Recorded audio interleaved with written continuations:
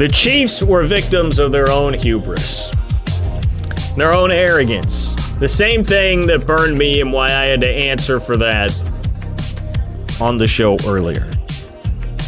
Before I break that down for you, I must say, Mitch, nice work to play the Weeknd here when everybody just hated on his halftime show. I did not see the halftime show, but it did not seem to land very well. I've had to explain who the Weeknd is to a number of my friends and colleagues who are far older than me. Yeah, you and a lot of other Chiefs fans were ready for the weekend to be over. That was pretty good. Hey now. It's pretty good. And so it's appropriate. That's an appropriate lead into this. The autopsy on the Chiefs season here is that they did not repeat as champs because they were victims of their own hubris, which is I think a fairly common thing, and why you see teams very rarely repeat as champions, and never have we had a three-peat for a champion in the NFL, right? I'm not here to complain about the officiating, as bad as that was. This doesn't even directly have to do with like the offensive line issues and the injury issues that clearly were a massive part of the Chiefs' undoing there. It's all about the arrogance and the hubris.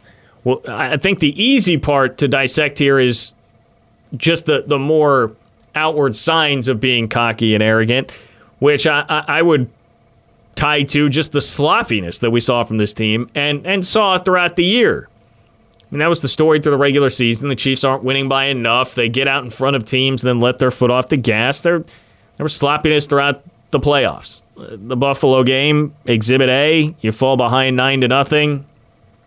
Mecole Hardman's out there muffing a punt. Goes back to the playoff run last year, 24-0 against Houston. Down a couple of scores to the Tennessee Titans. Never seemingly ready to go because there was always this idea that the switch could be flipped. You saw big drops in both of those games early by Travis Kelce and Tyreek Hill. The playoff games last year, what comes out in the Super Bowl? Some early drops from Travis Kelce and Tyreek Hill. Chris Jones gets a 15-yard penalty. I've already said my piece on Chris Jones for the show today. But just a lot of that going on. A lot of that. Seemingly unprepared and unwilling to realize that if you do not come with it right away, you can very well get beat in the Super Bowl. Tyreek Hill drops that touchdown pass that hits him in the face mask. I mean, later in the game, Tyreek finds himself getting a peace sign right back in his face, which frankly he deserved after, backflipping into the end zone against Tampa the first time these two teams played. Like, that's how the Chiefs have operated, with the level of arrogance that I think in a lot of ways serves them well, but clearly it got out of hand here by the end. And if we are dissecting the game, Tyreek Hill's drop does make a pretty big difference. If that is 7-0 instead of 3-0, it feels a lot different. Maybe Andy Reid is more content running the ball. Same with Travis Kelce's drop. That was a 3rd and 11. Not being locked in and ready to go really cost them. All the way down to, the game is still somewhat in the balance when Darrell Williams drops the most incredible throw we've ever seen from Patrick Mahomes at the goal line. Should have been one of the best touchdowns, if not the best touchdown in Super Bowl history. But I think the part where this is even more apparent beyond just the obvious of the players and the fans and the fan base is the coaching.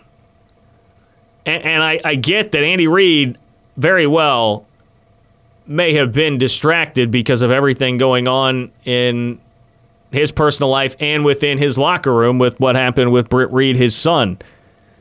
But the game plan, I think the most damning stat to me that I saw coming out of the game was that the Chiefs went with 5-man protection on 92% of the dropbacks. So there's no tight end help hanging in to block. There's no running back help hanging in to block. In a game where you rearranged 3 of your offensive linemen. They had to swap 3 different offensive linemen into different places because of the Eric Fisher injury and just some wear and tear throughout the season. Mitchell Schwartz being gone, a couple of opt-outs, LDT not there. The kid from TCU, Lucas Niang, not being there. To me, that is hubris and arrogance. thinking that, hey, we can still go do what we always do, even though Fisher is gone, even though we're going up against one of the better pass rushes in the NFL. Now, notice I didn't say definitively the best or like one of the best defenses we've ever seen, because I don't think that's what Tampa was, and maybe that's where that arrogance comes in, not thinking it's some kind of all-time defense. But it was definitely good enough to tear you up, and the Chiefs didn't come out with that in the game plan to try and do something extra there, and wouldn't even adjust, would not adjust to that throughout the game. And then we have the end of the first half. The end of the first half is a more obvious and apparent level of arrogance from the coaching staff and Andy Reid, which is it's 14-6. Tampa hands the ball off. You stop them for no gain. They're going to go into the locker room at 14-6. You're getting the ball to start the second half. I suppose you could sell me on the idea this was more desperation than arrogance. Either one. It's not very good. I go back to that casino line. Like, either you were in on it or you didn't know about it. Either way, you're fired.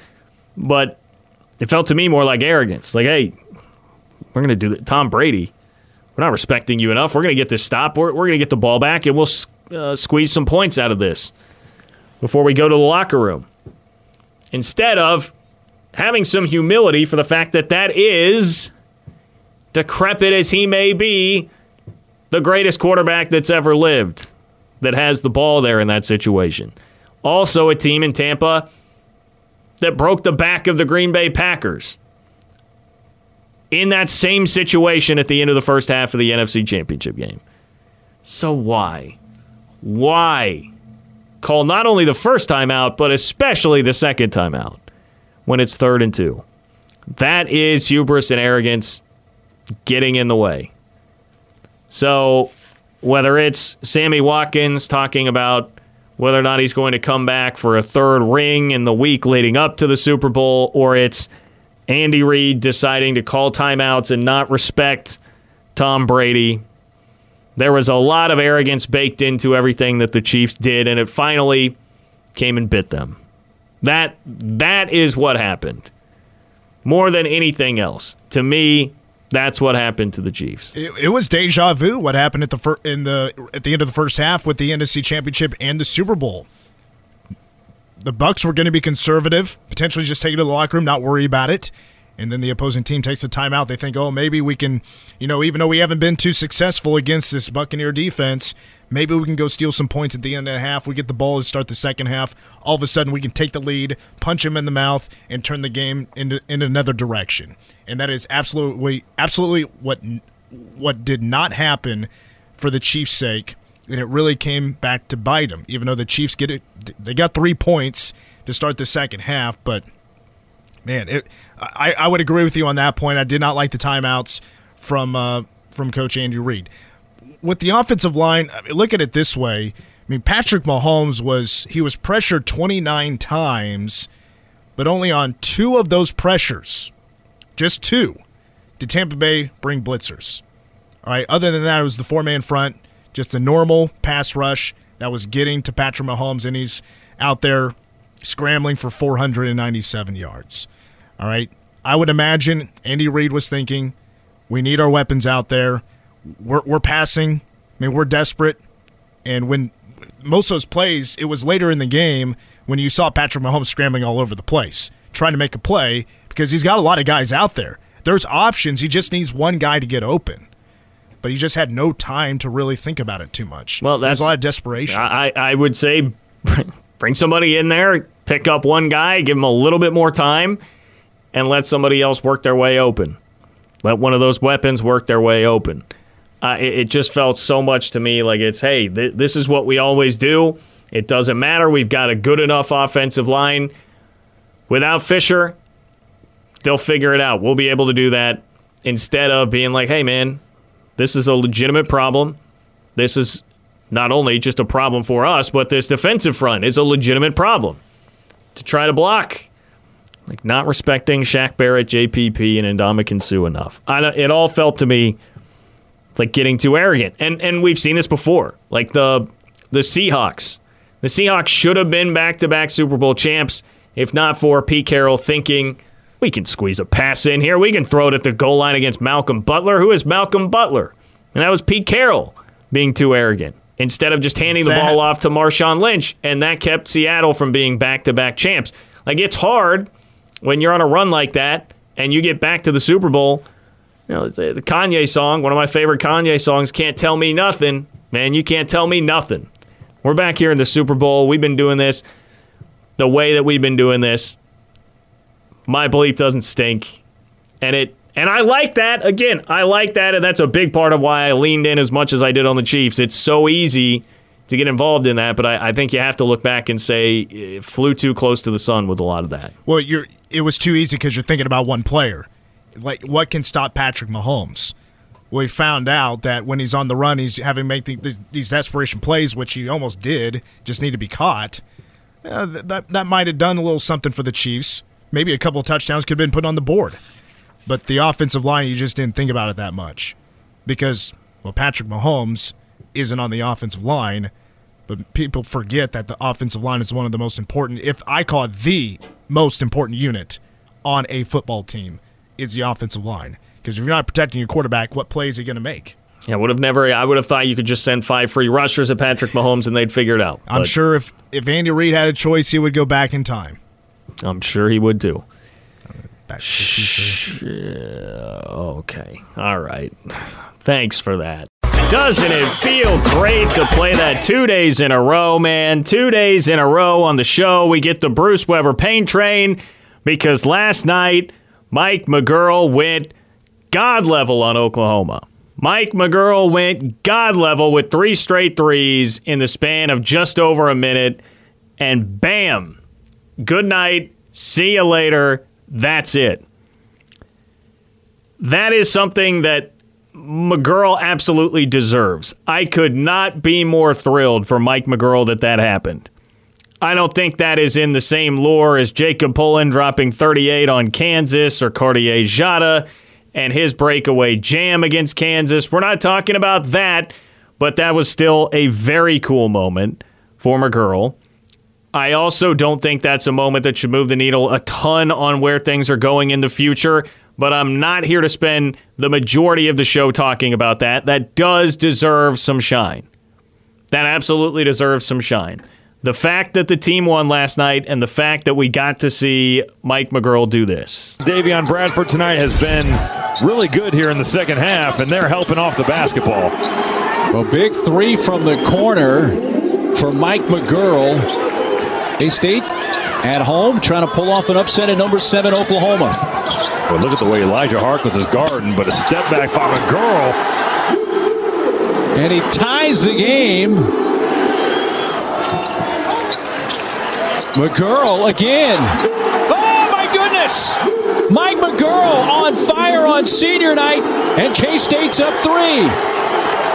We can have all the conversations in the world that you want about what it means for the future, and does this, should you buy in? Does this mean Bruce Weber is for sure coming back? All of that. But set it aside for just a second. And even if you're like me and it's not moving you a lot on the future, Mike McGurl deserved that moment by being somebody that has stuck around the program for a long time when he experienced the highest of highs and has now gone through the lowest of lows the last 2 years. And that has to be particularly painful for him because he's now the elder statesman. Like, this year has been his year where he's the one old guy. He's the senior. He is the player that always gets singled out on the broadcast, that was the one that was around for a Big 12 championship and an Elite Eight. He is the one guy still on the roster left around from that time. So it would be natural to feel like everyone's looking around at you like, dude, why can't you figure this out? Why do you suck so bad that the team sucks so bad? Like, I can understand how those feelings would naturally come into play. And there has been plenty of hate out there on social media for McGurl, frustration, perhaps a better word, from fans, and in a way, deservedly so. I still would tell you Mike has been asked to do too much, and that's really the main issue with fan perception and all of that, and that's where the problems come from, and it's really, I mean, that's on Bruce Weber, not Mike McGurl, but it doesn't make any of what he's had to endure this year any less real. That doesn't make any of what he's had to experience any less painful if you're somebody that's actually out there and going through it. And he is somebody that always answers the questions after these losses. He will always step up to the microphone and be just a stand-up dude. And I appreciate that a lot about him. Like, I know it's a cliche and it gets overused. Like, great kid, great guy, but I absolutely mean it about McGuirl. Like, that's a stand-up individual with a lot of character who's endured a lot this year. And he got to have his moment. He got to have his moment, and not just a moment that got K-State a win, not just a moment that was really cool, bang, bang, bang on TV. It's the fact that it came against a significant opponent, the fact that it came against a top 10 team. It came against the number 7 team in the country. And while Bruce Weber said after the game last night, hey, I wanted him to be the lead on SportsCenter, that's not happening on a day when Tiger Woods almost dies in a car accident. But he still got to have a really nice moment in the spotlight. And you can't take that away from McGuirl. And these are the moments that in what's been just a depressing, awful season, you do have to savor and enjoy for what it is. There's been so many times this year, especially during the 13-game losing streak, when Mike McGuirl has tried to be the senior and the leader he's supposed to be and put the team on his back. Try to lead them to a comeback, try to get them in a situation where they can maybe win some of these games, but they weren't, not even close. And a lot of times it doesn't work, like 2 games ago against Kansas when he was 1 for 11 with 5 turnovers and 2 points against the Jayhawks. Yeah, and Bruce Weber has said it, like, he was awful that game. And Mike McGuirl was so upset with himself that it was kind of like maybe a light bulb went out, like, man, I got to – my senior year is coming to an end, man. I really got to get this in check. And then he goes off and scores 16 points against – TCU, and then has the moment of his life when he goes back to back on the 3-pointers.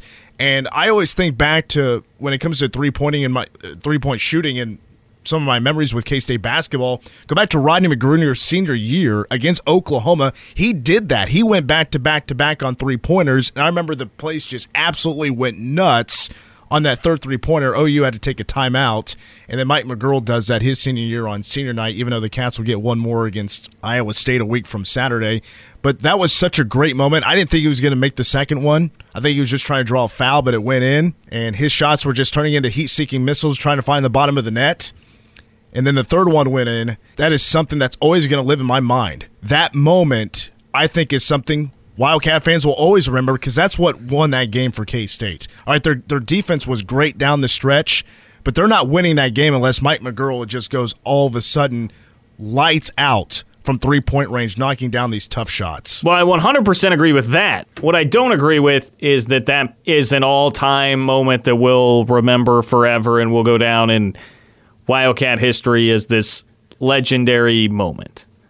And that's nothing against McGuirl. I'm not saying that to take away from his moment. It's a very cool one right now.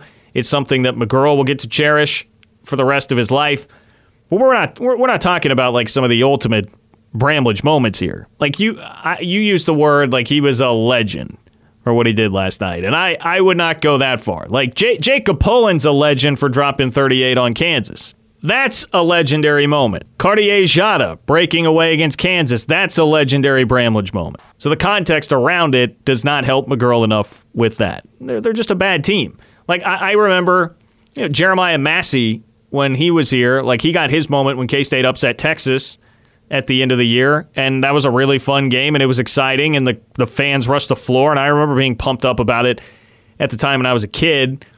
But I had to think really hard to like come up with that memory here today. It's not something that I've thought about in probably 10 years. I don't go out of my way to relive that memory.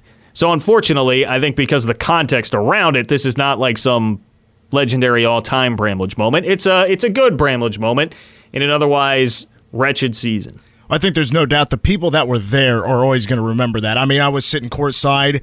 Brady Manick, when there's 3 seconds left, throws it right to my spotter, and it makes a hell of a catch. I'm going to remember that because that was part of the game.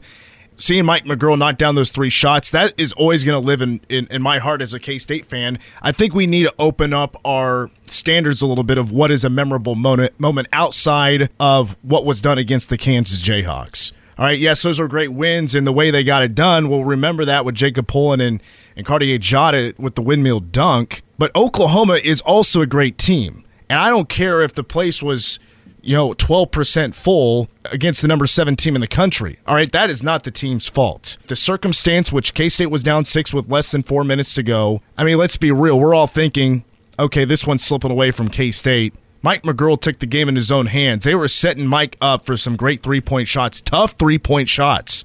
Never forget how difficult those shots were. Never forget that he made 3 in a row.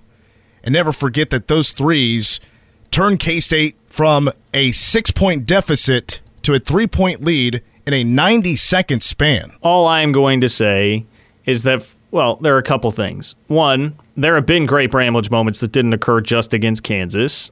I would point you to, I remember Rodney McGruder's breakaway dunk against number 1 Texas. That's like an all-time Bramlage moment that I'll remember just because that to me was the signature moment from that game, which was a huge game and a huge win. And I do think, unfortunately, the context matters a ton here. And I also wonder, Mitch, if it's played up in your mind more because you are on the mic, you're doing PA for these games, you have a tendency to remember more like games that I broadcast. There are games that I broadcast that nobody will ever remember that I hold near and dear to my heart because it was a game where I was actually broadcasting. But I don't know that the average fan, even that was there, if you're somebody that's going to a lot of games, like you go to games pretty consistently and you have been for a while, I feel like it'll still get lost in the shuffle of decent to good K-State moments. I'll say good to great K-State moments at Bramlage. I don't think that one stands out particularly above the rest there. Do not take anything away from Mike. Tremendous moment, great moment, happy it happened. It was very cool for last night. Not legendary, not all time. For now, Marquise, appreciate you making some time, man. How excited are you to be coming to K-State? Very excited, man. I'm glad to be a Wildcat, and it's going to be an exciting year. I can't wait for the fans to get a glimpse of who I am as a person and most importantly, and who I am as a basketball player. So, can't wait. So tell me how K-State wound up on your radar. It was through a connection. Coach Shane Southwell is from New York City. So, he locked me in with Coach Bruce, and it was just a connection thing. So, Coach Shane Southwell definitely took the biggest toll on getting me to Kansas State, and I watched a couple games, and I've seen how the guys played, and I've seen how Coach Bruce Weber was, and I knew a lot about Coach Bruce, so it was pretty much a no-brainer when he brought this option up to me, and yeah, that's how that came about. Who else were you really considering or getting a lot of interest from? Schools like Oklahoma, LSU, Cal State, teams like that. So those were probably like the main 3, though. I'm talking with Marquise Noel, one of the newest Wildcats. So I've seen you play. Your game, man, I love your game and how tough you are at your size. But to people who haven't seen you play, how would you describe what exactly your game is like? Well, when you watch me on the court, you're going to see my toughness, my grit, my heart, my will to win, and my leadership ability. I've been gifted with the basketball IQ and the willingness to win basketball games and know how to come about winning basketball games. So when you see me, you're gonna get some entertainment. You're gonna get what you paid for, and I love putting on a show, man. I love putting on a show for the fans. I love keeping the fans engaged and entertained at all times. And my brother always told me, give the fans what they came to see. So I definitely try to do that majority of the time. You've definitely got the logo range, right? You can pull up from the logo and knock it down. And that's something that we haven't seen in Manhattan. How do you think that's going to fly with Bruce Weber if you come down the floor and take like a Steph Curry 3 from the logo? Those are the shots that I work on time and time again. I put in countless hours in the gym. I put in 1,000 shots over and over again. But to answer your question, I don't think Coach Bruce Weber is going to have much to say if they go in most of the time. So, that's just I just believe in my preparation. I believe in my work. I believe in myself. So I just feel like those shots are a part of my game, and that's what the fans will want to see. That's what people around the world know me as, that logo shooter, that tough New York point guard that loves being flashy, that loves being entertaining. So that's a part of my game. Hopefully he doesn't have much to say about it, but if he do, hopefully we can come together and figure something out. Markquis Nowell was talking with me.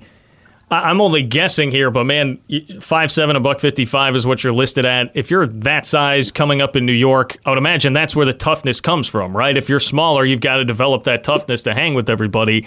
Am I correct in that assumption? And what was that like? How did you develop that toughness? Absolutely, you are correct. That's when being smaller than everybody in New York, you gotta be tougher than everybody. You gotta outwork everybody. I wasn't always the biggest guy on the court, so I used to get kicked off most of the time. So whenever I got on, I was pretty much angry. I was angry that I wasn't the first one to be picked. So I guess that's just my lifestyle. That's just how I go about playing, and it's been successful thus far. And yeah, it's just the New York mentality. All New York guards play tough, hard. They're going to give it their all. They love the game. So that's what you're going to see when you watch me play. What's the worst case of somebody in your playing career underestimating you because of your size, and then you've been able to embarrass them? You have any good stories as far as that goes? I seen that you went to my Twitter and you saw that little quote I live by. But yeah, underestimate me and I will embarrass you has been something I live by, or I try to live by, because when you step on the court with a 5'7" point guard, you think you could take advantage of them, but my stature has nothing to do with my mindset and my IQ. So I hope nobody underestimates me, but that won't happen with just looking at my appearance and looking at my physique. So it's just, I don't know, man. You just don't underestimate this 5'7" point guard, please. I like it. Markquis Nowell is talking with me. Now, I read this. I think it was in an article about Ismael himself, but Ismael Massoud is another guy who's coming in as a transfer, and I know he's from kind of the same area as you. Do you have familiarity? Did you used to play with him some back in the day? I definitely did used to play with Ismael in a couple tournaments in New York City. I played on a PSA at one point where Ish was playing, so we definitely have a connection there, and that's definitely going to grow on the court and just being around him for this year. And Ismael is a great guy, man. He's a very humble kid, loves the game. He's willing to do whatever it takes to win a basketball game. So I think you'll also love the other New York City point guard, Ismael. He's a bit taller than me by a landslide, but we both enjoy the game. We both love having fun, and we both love entertainment. Well, I do have to ask this. I know you opted out toward the end of the season with Little Rock. Just what was the ending of your time there at Little Rock like with you and Coach Walker?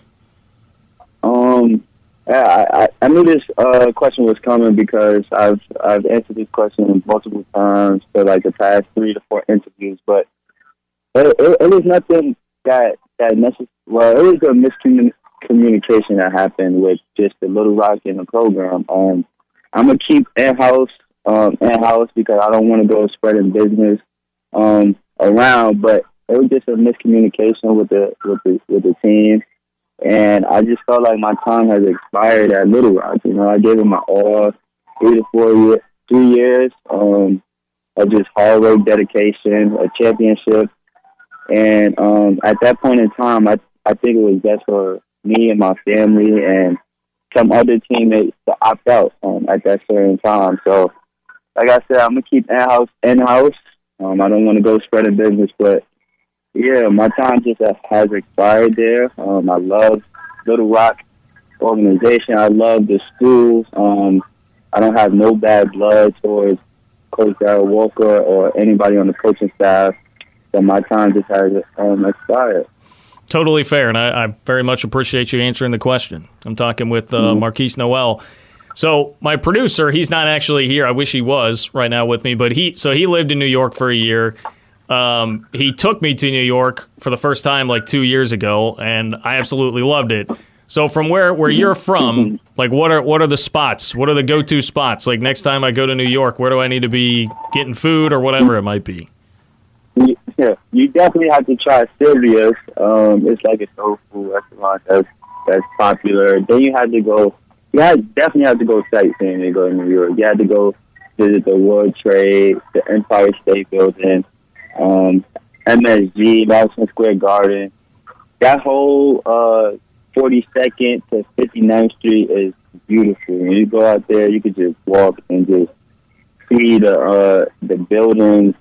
It's nothing that I can describe. It's just a feeling. It's a feeling that you will have to go and feel for yourself. The last thing I have for you here, Marquise, is also my producer Mitch. He always he will pick out a guy from a K-State team to be his dude.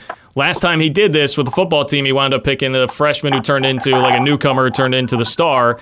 And he's already decided that you're his guy. You're his boy for this year on the team. So his name's Mitch. I don't know if you have any kind of a shout out to Mitch. Shout out to Mitch, man. Thank you, Mitch, man, for believing in me, seeing my potential, man. I won't let you down, and I can't wait to see you. All right, you heard the man. Mitch Fortner just said it. Shane Southwell is with us here on the game. Appreciate the time, Shane, for joining us, as always. This has been a busy offseason so far for you guys, bringing in the 3 transfers that you have. How crazy has this been so far for you since the season ended? Crazy, that's a good word to use, though, possibly. Definitely frantic.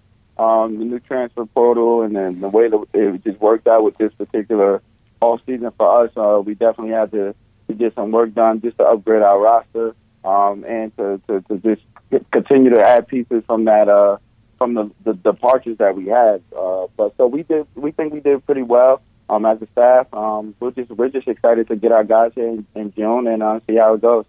Man, what is it like as a coach now? You are recently on the other side of this as a player. Now you're seeing the development and the explosion of the portal where there's 2,000 kids in. And, I mean, as a coach, if you're looking for somebody, how overwhelming is this? How wild is it to see what's happened to all of this? Definitely overwhelming. I think it's over almost 1,400 names in the portal currently right now. So it's definitely overwhelming. I think it's just something that we're going to have to get used to and kind of use it as an advantage over the next few years, not only Kansas State, but college coaches everywhere. Obviously, it's something different. Obviously, it's something new. But it's a different addition to your job as a recruiter and things of that nature. The 80s was different from the 90s. The 90s was different from the early 2000s. The early 2000s was different from the 2010s. And now we're doing that in 2021. So it's just where it's at right now. And we just got to keep updating with the times. Shane Southwell talking with us. Yeah, I know Bruce had said earlier in a couple of interviews that Chris Klieman actually was somebody who kind of pushed him to hey, you need to embrace this instead of fighting against it, because Bruce has not been shy about the fact that he doesn't like the rule in general to allow kids to transfer 1 year penalty-free without having to sit out a year. How much encouragement did you have to give to Bruce and be somebody saying hey, what if we embrace this? We can actually use this to our advantage here moving forward. I think we all did as a staff, and just the tale of how the season went, and the story of how the season went. We had obviously one of the youngest teams in the country, not only in the Big 12, but in the country. And when you add that to the fact of being in the Big 12, it's definitely difficult to win. And our guys did as best as they could. It came along later in the season. But we knew we had to add not only good value, but older value with some experience. So we have almost 2,100 points, I believe, to come into our program right now, which is really, really good, really, really big time for us. And like I said, the experience factor is probably the most exciting part. So we knew we had to add experience. And I think Coach was definitely on board about that. And he was definitely a guy towards the end of the season that I didn't have to kind of kickstart anything. He knew it, and we all knew as a staff. How different would things have looked back when you were playing if you had a free year to go transfer? How different would that have been? I'll just tell you this, man. You always ask the right questions, and you asked an explosive question. I'm gonna just say this. It would be very, very interesting. I think from any time period or any kid's way of life, it was obviously not necessarily a trend when I was playing. So everybody just kind of had the mindset, unless it was something to go back home closer to being back home because of a family situation. You was always kind of with the mindset of, finish it out. Make the situation that you're at the best situation. And that's what ended up happening here at Kansas State for a lot of us, and even particularly me. So it's definitely different. But I'll tell you this, you're really good at asking the right questions. Well, I have to ask you off air sometime. I'll remember to ask that off air the next time I see you. All right, please. Shane Southwell is talking with us here.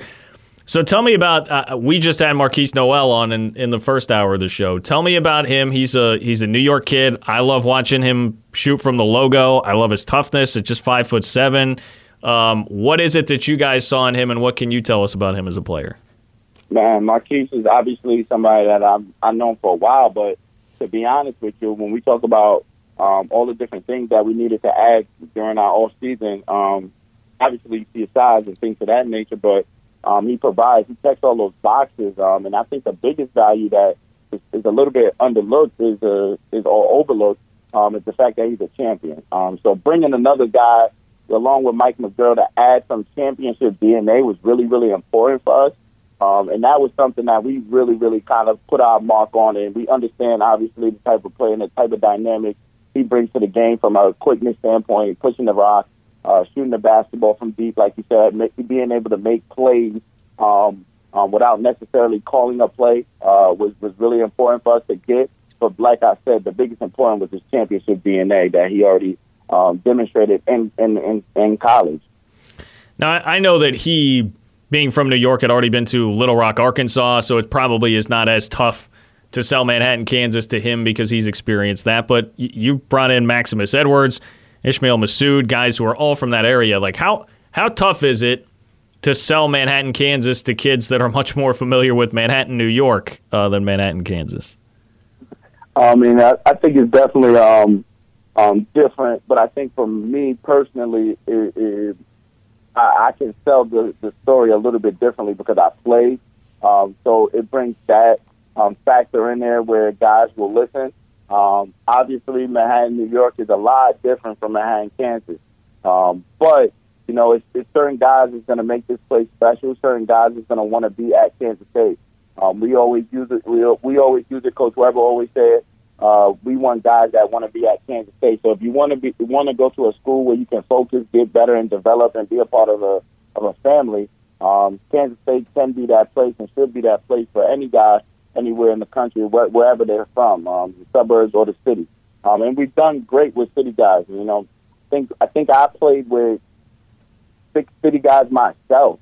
New York City, tri-state area guys, just myself alone. I think Coach Weber coached, I believe, 5 tri-state area guys, and I might be wrong in terms of the numbers, but it's something to that nature over his time frame in Kansas State. So that just shows how well we've been doing in that area over these last 10, 11 years.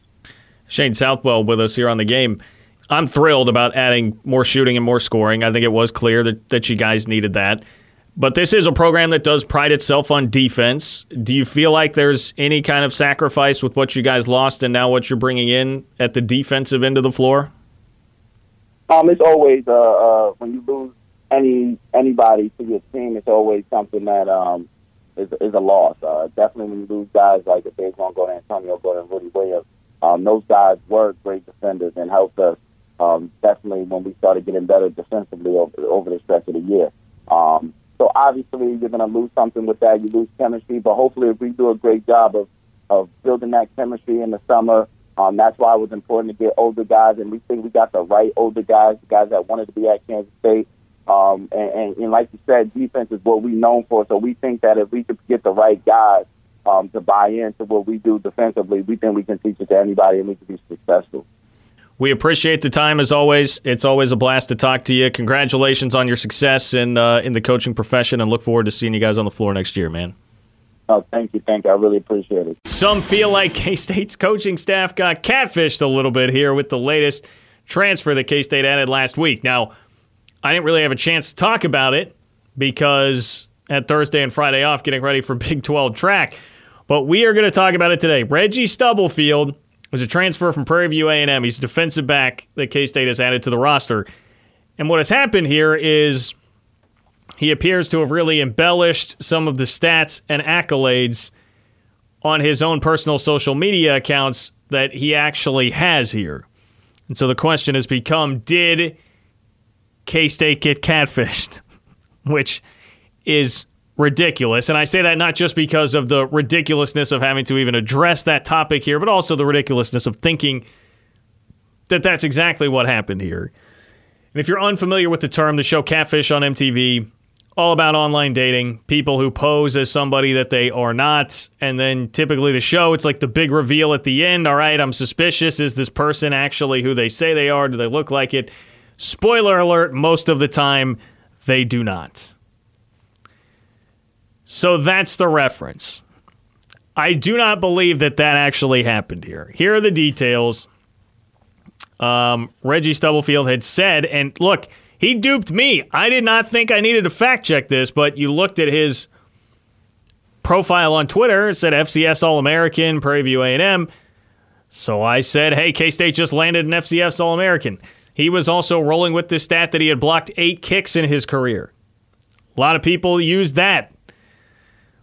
I believe he even got Big J Journo Kellis on that. Now, Kellis, if you're wrong, send me a text.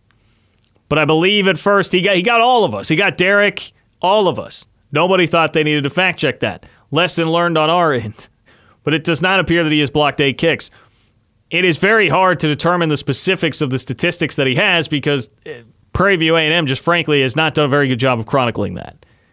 So I think Reggie Stubblefield was taking somewhat advantage of the fact that there was not a lot of great information out there. He also said he had 45 TFLs. That's a pretty outrageous number. That also appears to be very much incorrect. We're not even sure that he was all-league as opposed to FCS All-American. Again, a difficult thing to figure out. It appears that he was preseason all-league at one point in time. I digress. He souped up his stats on Twitter in a very 2021 recruiting kind of move. And so the question now becomes, should that be a deal breaker for K-State on this kid? Should that be a deal breaker for people and the confidence of the staff? Is Neve Schulman going to show up at the Veneer Football Complex ready for another episode of MTV's Catfish?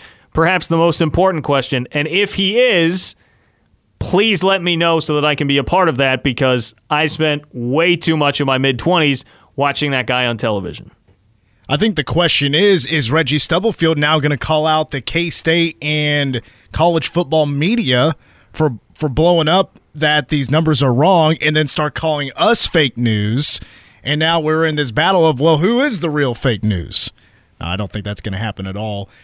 Now, I think here's where we got duped. I think we're used to believing the information we see, but the thing is, especially when it comes to sports and stats, because it's really easy to go back that up. At least it should be. But is it common for a student athlete to post his stats in his Twitter bio or on his Twitter account? I don't think I've really even seen that very often. Usually you'll see look harder. You'll see a link. You'll see a link to a rival's profile or his profile on the school's website, the athletic website, where you'll see a post to a YouTube video of a highlight reel. That's typically what you get in the bio. You don't actually usually get the stats. Maybe you get the stars, but you don't get the stats. I don't think I'm used to seeing that. I'm just used to good reporting. He's not a recruit. So he's a guy trying to market himself for a transfer. You see a lot of All-American or, whatever. So the FCS All-American part, that's not surprising at all. Some of the stats, maybe you're not typically going to see it outright in the bio of a profile, but you'll see. I don't think it's outrageous. I don't think it's too out there for today. This is today. I hesitate to criticize the kids too much because I would be doing the exact same thing if I were them in their situation because I and we, as a public at large, all do the same damn thing on social media. It's your highlight reel. So if you're an athlete, your highlight reel becomes your accomplishments. And if you're an athlete that's in Reggie Stubblefield's position, where your school, we were looking at his bio, like they have pictures scrolling by, but only one of them is actually of him. Like they don't even have great action shots of him as a player. The stats are very spotty. They have his name spelled wrong. They have his name spelled two different ways in their cumulative stats, if you can actually dig those up. Even on his jersey, if you watch film of him, at one point his jersey is spelled wrong. The name on the back of his jersey is spelled wrong. So the kid, he's playing at an HBCU that just clearly appears to be understaffed when it comes to communications, marketing, promotions.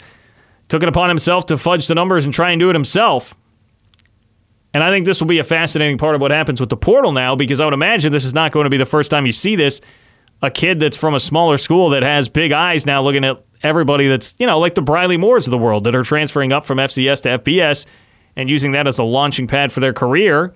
Well, hey, I haven't had anybody try and promote me. I'm going to be my own marketing department here and take matters into my own hands, do whatever it is I can to get people's attention and give me a spot at a bigger school. Now, as far as the merits of that go, how do we receive that? How do we take that here at K-State, especially riding an offseason in which K-State has preached locker room culture over and over again? Last year, at the end of the year, wheels fall off, 11 transfers in the middle of the season. It's all about locker room culture. We need to fix that. We heard that about all 5 transfers that they brought in. And then the 6th, Cade Warner. That's another guy. It's like a locker room guy. Now, all of a sudden, you're adding a defensive back who has been fudging his stats on his bio and being just very emblematic of, I think, the 2021 athlete and the 2021 college kid. To me, though, I don't think that this is some fireable offense for the staff. I don't think they got totally catfished. If you think that looking at a kid's Twitter bio and only taking him at his word for stats and not looking at film or not talking to coaches or checking any part of his background, if you think that's where it stops, it's just that surface level, opening up my phone and being like, oh, FCS All-American, you're very much incorrect. Whatever you think of the staff, even if you think that they suck and they aren't good and the last 6 games of last season are what they are, there's cognitive dissonance going on if you're saying they don't do more homework than just that. They do. They do. But if your opinion is, well, after this, I just don't want the kid anyway, that seems too risky, we can't take him in as a locker room risk, I'll listen to that. I understand it. I'll listen to it. To me, it's still not a deal breaker. And a lot of that is because what are the options? K-State desperately needs defensive back help. I don't think that, especially now that we know the reality of the stats and the accolades, I don't think that this kid is a starter, comes in and starts, but they do need bodies in the secondary. Especially pending what happens with TJ Smith and his health. They need bodies. We're in May. They're running out of time. Yes. Is there a level of desperation here? Yes. On both sides. The kid, I think, desperate to get to a better place. K-State desperate for some fairly legitimate bodies in the secondary. And that does change things. But because of the situation K-State is in, because they have done a lot of work to the locker room, because all these other guys have been culture guys, and because I do trust that they do more homework than just simply looking at a guy's Twitter bio, it's not a deal breaker for me. It has my antenna up. It has me saying, hey, this is something to monitor, but I don't think it's a deal breaker. I'll put it to you this way. If you are a 31-year-old single male in Manhattan, Kansas, and you open up your phone and you open up Tinder, Bumble, Hinge, whatever your dating app of choice is, you can set certain deal breakers. I think in Hinge, they even call it a deal breaker. Hey, if she's a cat person, I'm out. If they're under a certain height, I'm out. Don't even show them to me. If they are Republican, Democrat, whatever, don't show them to me. A lot of different settings you can use there. In Manhattan, Kansas, as a 31-year-old single male, you do not put any deal breakers in there. You know why? Your options are limited. Your options are already limited. There's nothing wrong with having standards, which I think K-State should have a standard in this situation because, yes, he may have not lied about what he looks like or where he's from, and I'm not accusing anybody of being a liar because I don't know the full story here, but it seems to me that he has lied about his height, his weight, and how many kids he has. But you make exceptions based on the dire straits that you may be in.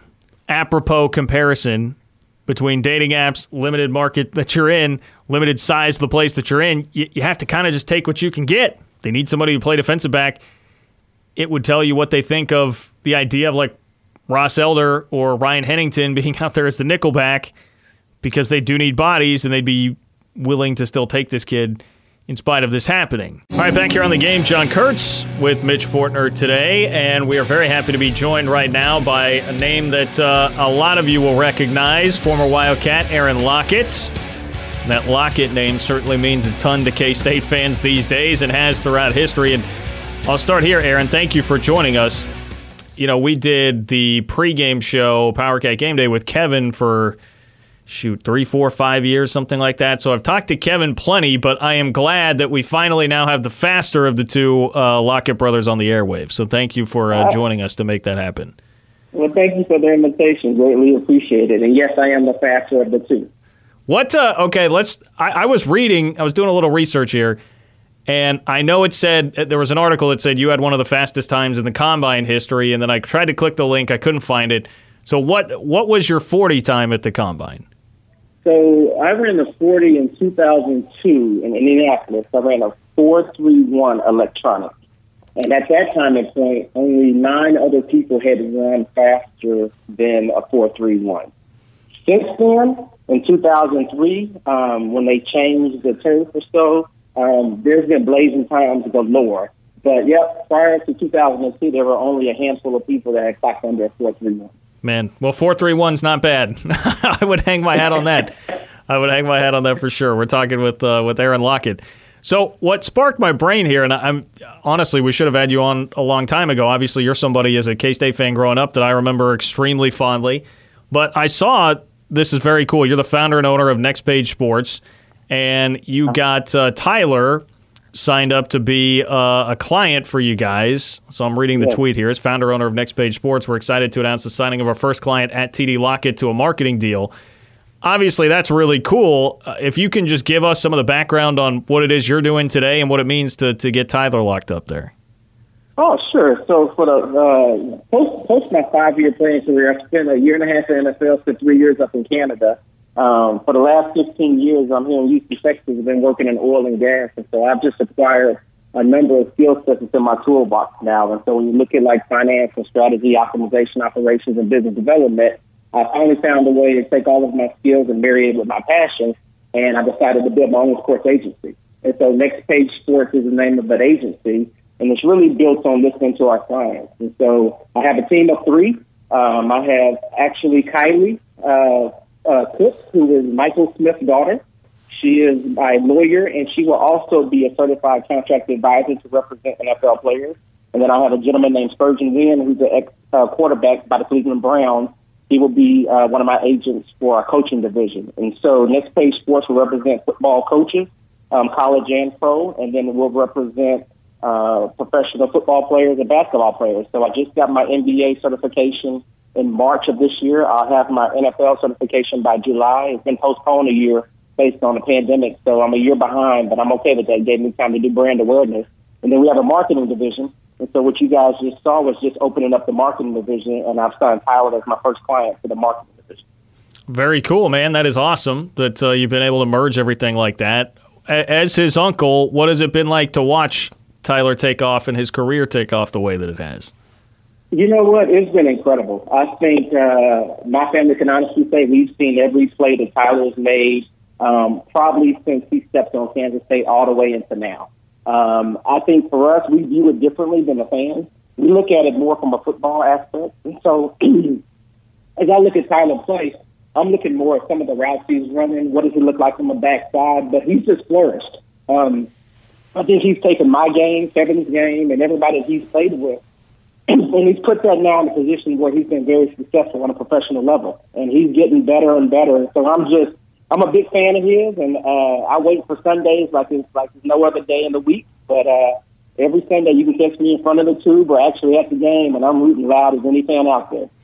Aaron Lockett talking with me here on The Game. What is the first time you can remember watching Tyler and being like, man, he's got a chance to be really special? Like, at what point did that really hit you that he had the kind of talent to take him where he's at? You know, it's interesting. It had to be his freshman year at Kansas State because his pass looked a little bit big and he didn't look like he was quite as fast. But it was the fourth quarter. It was 0-0 ball game. They threw him back there as a returner. And I was like, you got to be kidding me. And it was to the back of the end zone. And I was like, come on, just catch the ball. And not only did he catch it, but he hit the gap and split it and almost broke it for 90. And I said, you've got something. I always wondered if it was going to transition from high school to college because that's a big leap for most guys. But at that second, I saw that he had that to make that route and that return. And so from there, he scored the next week against Miami, his first career touchdown, and from there he just took off. I like it. That's a good memory. I'm impressed. What's the scouting report on Sterling then, who's now committed to K-State? So Sterling is a little bit taller than Tyler. He's more built like Kevin. He's got wider shoulders, not quite as fast as Tyler, but great route runner, especially just being a junior in high school, catches the ball extremely well. I think he'll be a student of the game. Looking forward to see him transition as well, but I've seen him back as a returner, and so he's running track now, so he's working on that turnover. We'll get him right, and so when he gets on campus, I'll be excited to see what he can do when this time comes. Aaron Lockett is chatting with me. When you look back on your playing days, what stands out to you as your favorite moment, your favorite memory? What do you take with you the most from your playing days? I probably didn't realize how good we were in 1998. I was just a redshirt freshman, and I was out there just happy to get some playing time and make some plays. And for those that watched that year, I didn't play a lot in the first 3 games, and I was wondering if I was going to really get a chance to play. And so I really got a chance against Northeast Louisiana, game 4, and from there it took off. But I didn't realize that, Bishop was as good as he is, and Darnell McDonald and Coop on the back end for defense, and Lamar Chapman, like Jeff Kelly, Seminole. When you look at those guys, like Ben Lieber, McGraw, Darren Howard, like it's incredible that I would honestly say that's probably one of the better football teams in the last 20-plus years, and I stand on the table for that one. We just had the talent that was just incredible, and it was pretty cool to be a part of that. Well, you're preaching to the choir there because as a kid who was born in 1989, man, and I grew up coming to all the games, like 1998, I hold in such lore. You were the best team in the country that year. Can we agree on that was a team that was absolutely robbed of a national championship? Yeah, that was the year. But just being a part of that, I think some of my biggest memories is just, Bishop threw me that 97-yard pass in a post corner. Just catching it here in the crowd world and going up, just letting me know that I was playing big-time football. And so I always appreciate Kansas State and the fans for the way they've treated our family, but just giving us opportunity to use their platform to show our abilities. All right, I'm going to apologize in advance for this question, but was it? Well, okay, I'll apologize in advance for that question as well because that question is coming.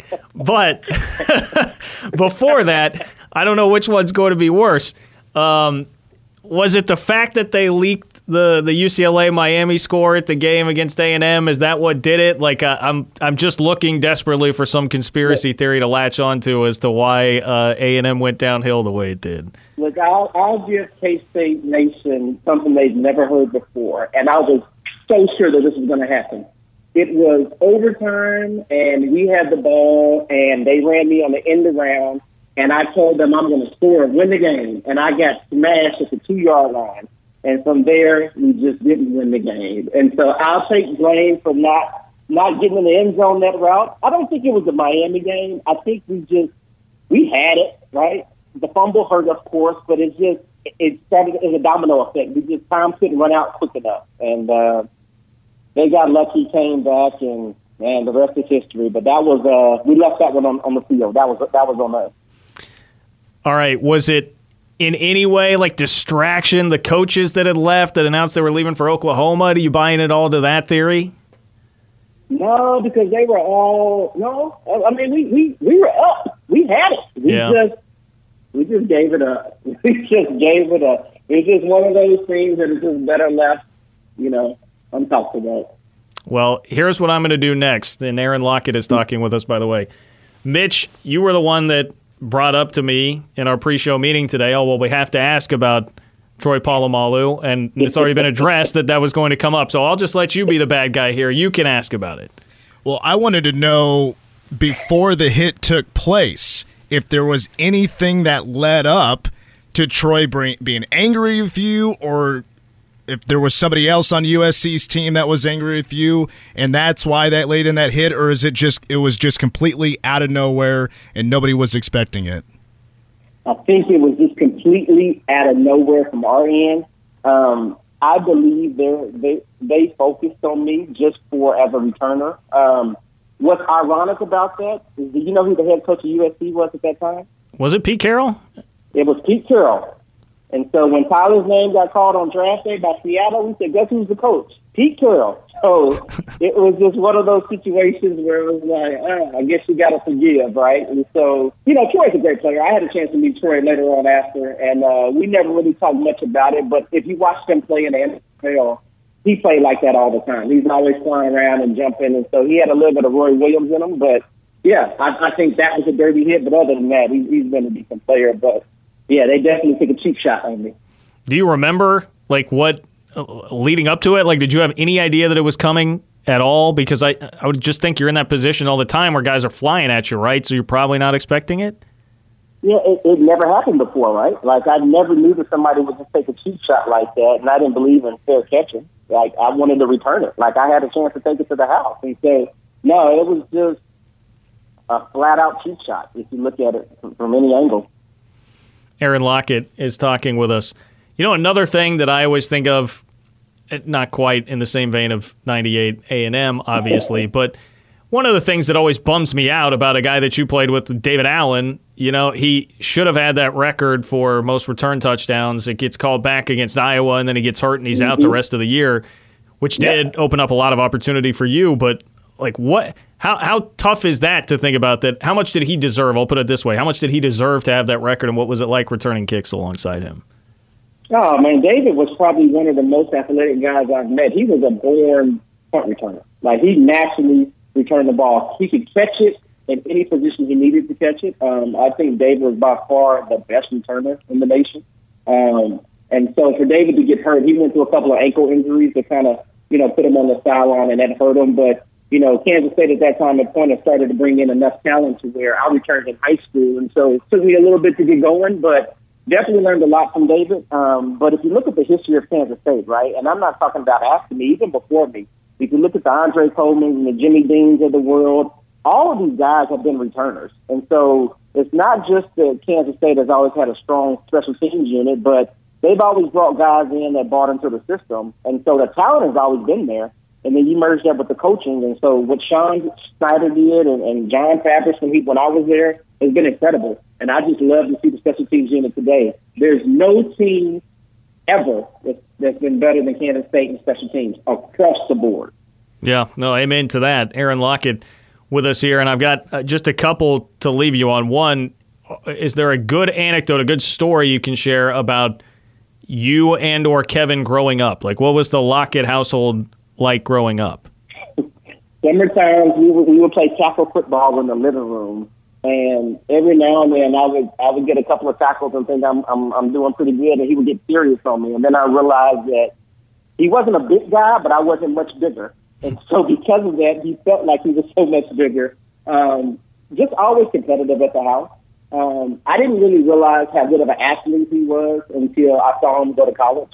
I watched him in high school, and then, he dunked one time his senior year, and I thought, he can jump, he can dunk. And, in football, he was so skinny, though, but when he got to college, he started to do it against the Nebraskas and the Colorados of the world, and from there on, I knew that he was a pretty good athlete. Yeah, no, he arrived right away. 1993, he was balling out for sure. The last thing here, again, I don't know if how you'll react to this, but your Wikipedia page, I'm reading along, and it's like, and by the way, Aaron Lockett is an accomplished rapper. Yes. So I look at the link. I click the link, and it's like an old scouting report of you coming out for the draft, and just dropped in the scouting report was that you were an accomplished rapper. So I would love to know about Aaron Lockett's rap career. So full-blown rapper in high school, performed in talent shows since my freshman year in high school.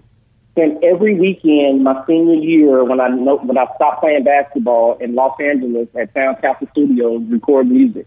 And so, ironically, when I was out there in 1996, Kobe Bryant was in the studio next to me. Wow. And so Kobe had just got drafted by the Lakers. And so, small world. I didn't know Kobe, didn't know who he was, other than he was a 6'6" guy that wanted to rap.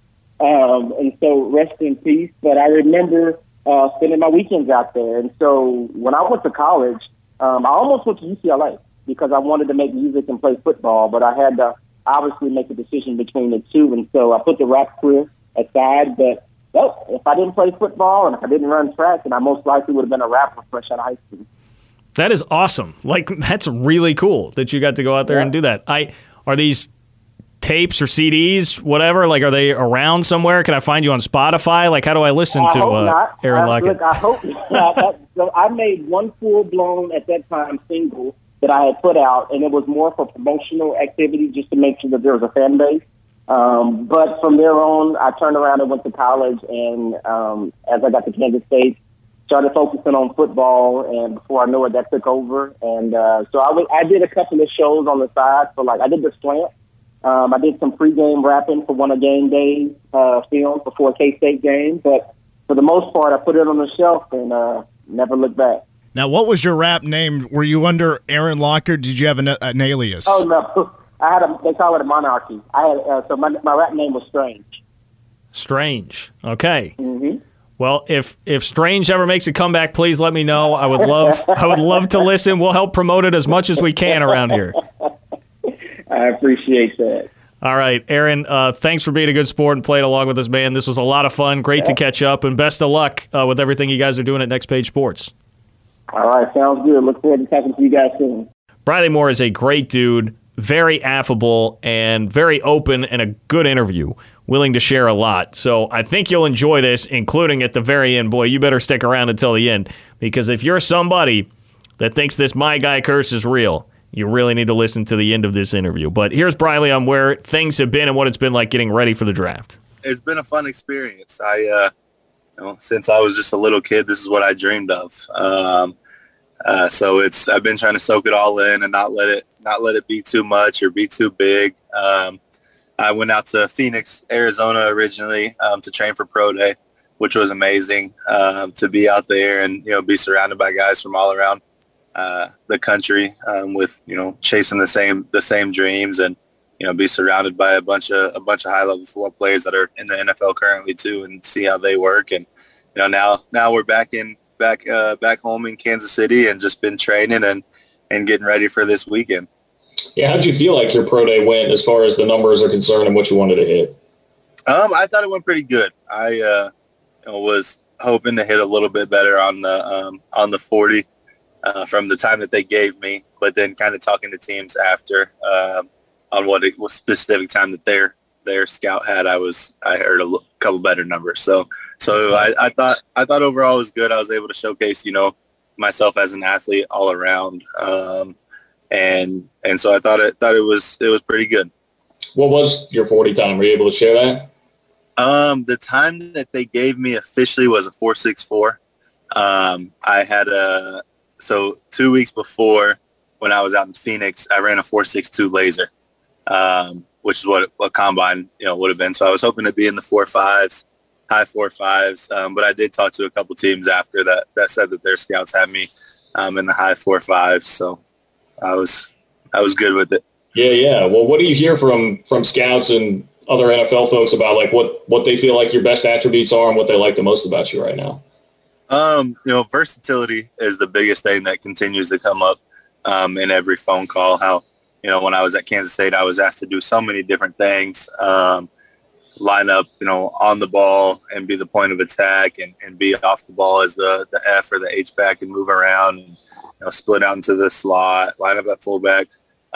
So versatility is the biggest thing that I hear. And, kind of something I've always prided myself on, being able to do anything I'm asked and not just be one-dimensional, just a pass catcher, just a blocker.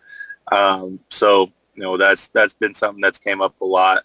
And then kind of just, the way that I play. I play hard, and I try to finish people, and a lot of the tight end coaches that I've talked to have mentioned that and say that, that's what they're looking for, and they'd love to see that. So it's been some really good feedback. I'm talking to Briley Moore right now. One thing that I've seen come up, and I think it was Chris Sims actually the other day who said it, was just like how good of a run blocker you are. And I know that you had to do quite a bit at K-State. It seems like nowadays, like tight ends, it's become such a sexy position, right, with these tight ends. But that's the dirty work that I would imagine a lot of people really want you to do. Like, how much do you feel like that really helps you out, your ability as a run blocker? Oh, I think it's helped me a ton in just the past couple months, really.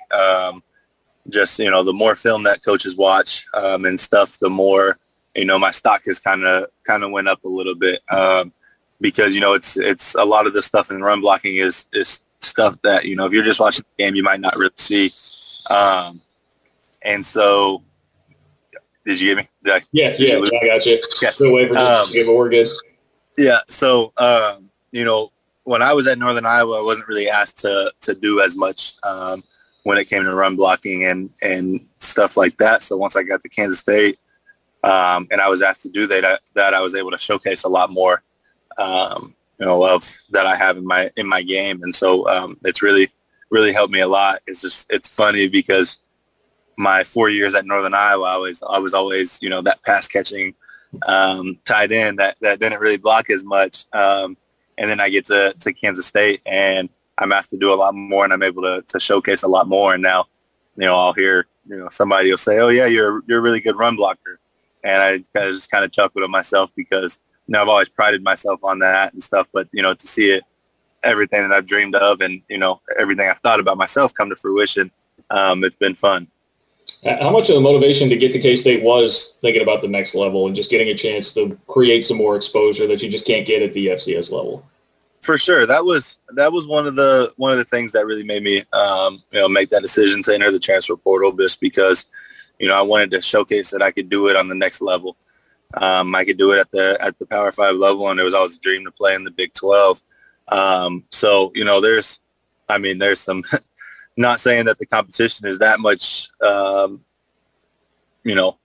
crazy amount bigger, because there's two guys coming out of Northern Iowa this year that are going to be a couple high round picks, and they're insane. But in my situation, especially missing the 19 season, I thought it was very important for me to do that. And looking back now, FCS wasn't able to have a season in the fall, so it was definitely God was walking with me throughout the whole thing, and it was definitely the right decision for me. Briley Moore is talking with me. There are a lot of guys coming through the transfer portal, obviously, now, whether it is from FCS or just bounce backs. Chris Kleiman, I think it was Gene Taylor was talking to us the other day and said he had heard Chris say that he was going to use 10 spots per recruiting class on the transfer portal moving forward now. So it's going to become a huge part of what's going on. If you were talking to somebody in the portal who's considering K-State, like, what would your message be to somebody who's considering K-State and just how well things worked out for you and what Chris Kleiman can do for you? If you're a recruit, whether it's transfer portal or high school, go and watch one of our games live that was on TV, and just the way that everybody plays, and the way we celebrate as a team. It's we're out there just having fun, and it's not like that everywhere. And they're going to give you the opportunity to play. You've seen me come in as a transfer and be able to play early. Deuce come in as a true freshman. They're going to play the best guys, and it's just a great place to be. You're going to grow as a football player, but also you're going to grow as a man. And they demand that everybody in the locker room does things the right way, and that's how it should be. So anybody that's considering them, I think, at least in my situation, it was really a no-brainer. In your short season, I know, like, just one season, wish we had more of you at K-State, but what was your favorite moment and favorite memory from your time? My favorite, beating Oklahoma was for sure my favorite game. I grew up an OU fan. That was my dream school. Obviously, coming out of high school, that didn't happen, and I didn't even have a Kansas State offer. But then just being able to transfer there after everything, that had played out in my career, and then going to their stadium, their school, and beating them there, that feeling was untouched. It was insane. Still feel for you. It was the Oklahoma game, right, where you had the touchdown that got called back? Yeah, that was it. Especially now knowing that was your childhood team growing up, man. I feel for you. It didn't count. For sure. I knew the second that I caught the ball and I realized nobody was by me that it was coming back. So it was fun while it lasted, though. Yeah, that's right. Briley Moore talking with me here. So you're tight with Skylar, and you've known him for a while, right? What's a good Skylar Thompson story that you have for us? He's going to be so mad that I say this. The one his dad always brings up. So Skylar's been a competitor since we were in the 3rd, 4th grade, like that he is now. I mean, he was the most competitive kid that I'd ever seen at that age. And, I was competitive also, but he was just on a different level. He cared. If he lost, he cried. The same way he is now. He hates losing. So we were playing a basketball game. We were probably in the 5th or 6th grade. We were playing against each other in basketball, and we were friends. We knew each other, so it was kind of some tough, friendly love. But he was shooting a free throw, and I was looking over at him and whispering, "Cry baby, cry baby." But so I think I might have got under his skin a little bit on that one. But his dad always brings it up. That's probably the funniest story that I have from back then. Okay, I assume he missed the free throw then after that. Knowing him, he probably made it. Okay. I don't think people give him his credit for how good he was at basketball. Who is somebody maybe off the radar? I mean, obviously we know Deuce Vaughn is going to be great, but somebody under the radar that you think we should be watching for at K-State this year? I don't know how under the radar he is now, but I'd say Sammy Wheeler. He obviously got hurt at the end of the year, right when he was starting to hit his strides, and be a big part of the team. But he's going to be nuts. He's going to be really good and have a huge impact on the team. So I'm excited to see that. His athleticism with his size and stuff is insane. So he's a hard worker, and the more strides he can make in the run game, the better overall player he's going to be. But this upcoming season, I think he'll be number one in line for a breakout season. I like it. All right, best spot in Manhattan that you're going to miss the most, like whether that's a food spot or somewhere you hung out. Like, what will you miss the most about leaving? Taco Lucha, no doubt. That was our spot. That was the first spot. Skylar and Devin Kleiman took us whenever we got in, like the first day we got in town. And so me and my fiance fell in love with it. And when we came back for Pro Day, that was the first spot that we hit once I was actually able to eat. That is my favorite place in Manhattan as well. So I think that's a good choice. That's a good choice. For sure. You bean dip guy? Bean dip guy? I am. And when Skylar told me about it, raspberry bean dip, I was like, dude, you're crazy. I'm not even going to try that. But he forced me to, and I fell in love with it. So I'll have to get back up to Manhattan soon to go get that because it's unreal. All right, now this is going to be a little more controversial, but being a Kansas City area guy, KC Metro guy, what's the best barbecue spot in Kansas City? Gates, no doubt. Oh, wow. Okay. That's always been my spot. I grew up going there, especially me and my grandpa would go to Chiefs games, and we'd always go to Gates right before. So I grew up on Gates. All right, so the last thing I have for you here, and this is, you'll have to humor me a little bit on this one, but on the radio show, we've done this thing for a while where, like, I wind up with a guy on the team every year, inevitably, that I love and call my guy. And it's for, like, 10 years in a row, it was like my guy would end up transferring or getting hurt, like something bad would happen. But you were my guy this year, and you broke the curse for me because you had a great year. You're going to be in the NFL next year. So I would just personally thank you for helping me break my curse there, Briley. No doubt. personally thank you for giving me a little anxiety before the season because I heard that show where you guys talked about it. Then I heard everybody else on there saying, "Oh, here we go, you're gonna curse him," and they started going into it. I'm like, "Oh, well, I got injured and missed all of last season. I guess we'll see what happens this season since I got the my guy curse." But it was able to work out, so I appreciate it. All right, good, man. I feel bad about that now. I was like, that's right, he got an injury before that. Oh, man. Right. All right, well, I'm glad we can all put it in the past now. We're good. For sure. Now we can watch you have a long, successful NFL career, man. No doubt.